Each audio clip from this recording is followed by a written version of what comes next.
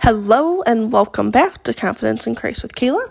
We are actually going to be finishing up our mini-series in 2 Corinthians chapter 3 today. We are in verse 18. So, recap time. Paul, Old Covenant, New Covenant, why we don't need to veil our eyes or have a veil over us, why Jesus set us free. We can be bold wherever the Spirit of the Lord is. That is where freedom is. Okay, that's what we've been talking about. So now, here we are. He's kind of finishing and wrapping this part up. Okay, and he says, "And we all, who with unveiled faces contemplate the Lord's glory, are being transformed into his image with ever-increasing glory, which comes from the Lord who is the Spirit."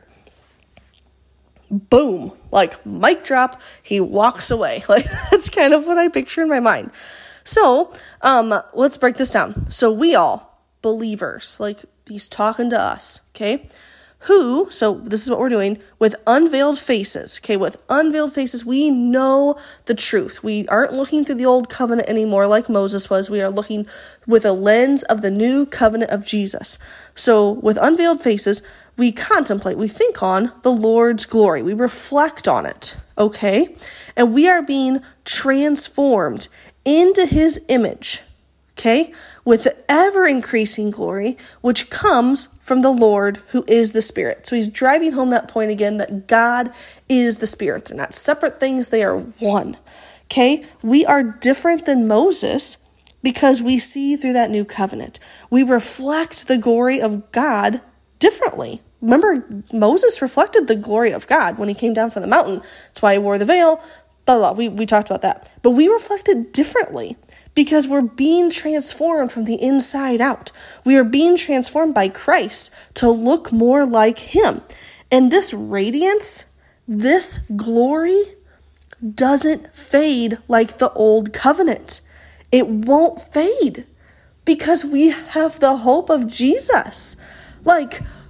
Boom, mind blown, right? We can walk in confidence because we are being transformed into the likeness of Christ, okay? Into that ever-increasing glory. And it comes from God, comes from the Lord, comes from Jesus, comes from the Spirit. Use whichever one of those you want. But we get that. We get to be transformed. And I'm not saying that Moses wasn't transformed, but he was transformed in a different way because of that old law, that old covenant.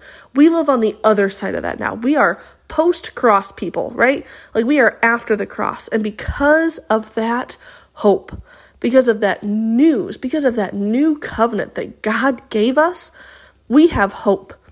We can be bold. We can walk in confidence. We can walk in freedom. Because we have the Spirit inside of us, and where that Spirit is, remember, there is freedom. We have this ever-increasing glory, this transformation happening inside of us. Let it transform you. Stop fighting it. We fight it. Our flesh fights it because we go, well, if I let God transform me, am I actually going to be myself? What's going to happen to me? I don't want to be some completely different person. Rain check your selfishness. Indefinitely, and take the transformation. Because trust me, the person God created you to be is on the other side of that transformation, and you need to let it happen because that is where your purpose lies. We can't reach our full potential and purpose in life without being transformed by the glory and the righteousness and just the covenant that Jesus brought to us. We can't be. So, indefinite rain check on the selfishness thing. We all got it. I'm not calling you out. I'm calling me out too. We've all got it. Set it aside and be transformed. Let him transform you. Get into the word. Have a conversation with God like we've been talking about and let it transform you so you can walk in that freedom daily and you can be bold because you got this. And actually, it's not you. It's God.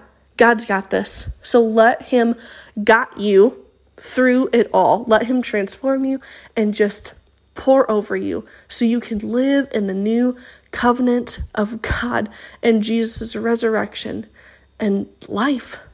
Let yourself be free, friend, thanks to Jesus.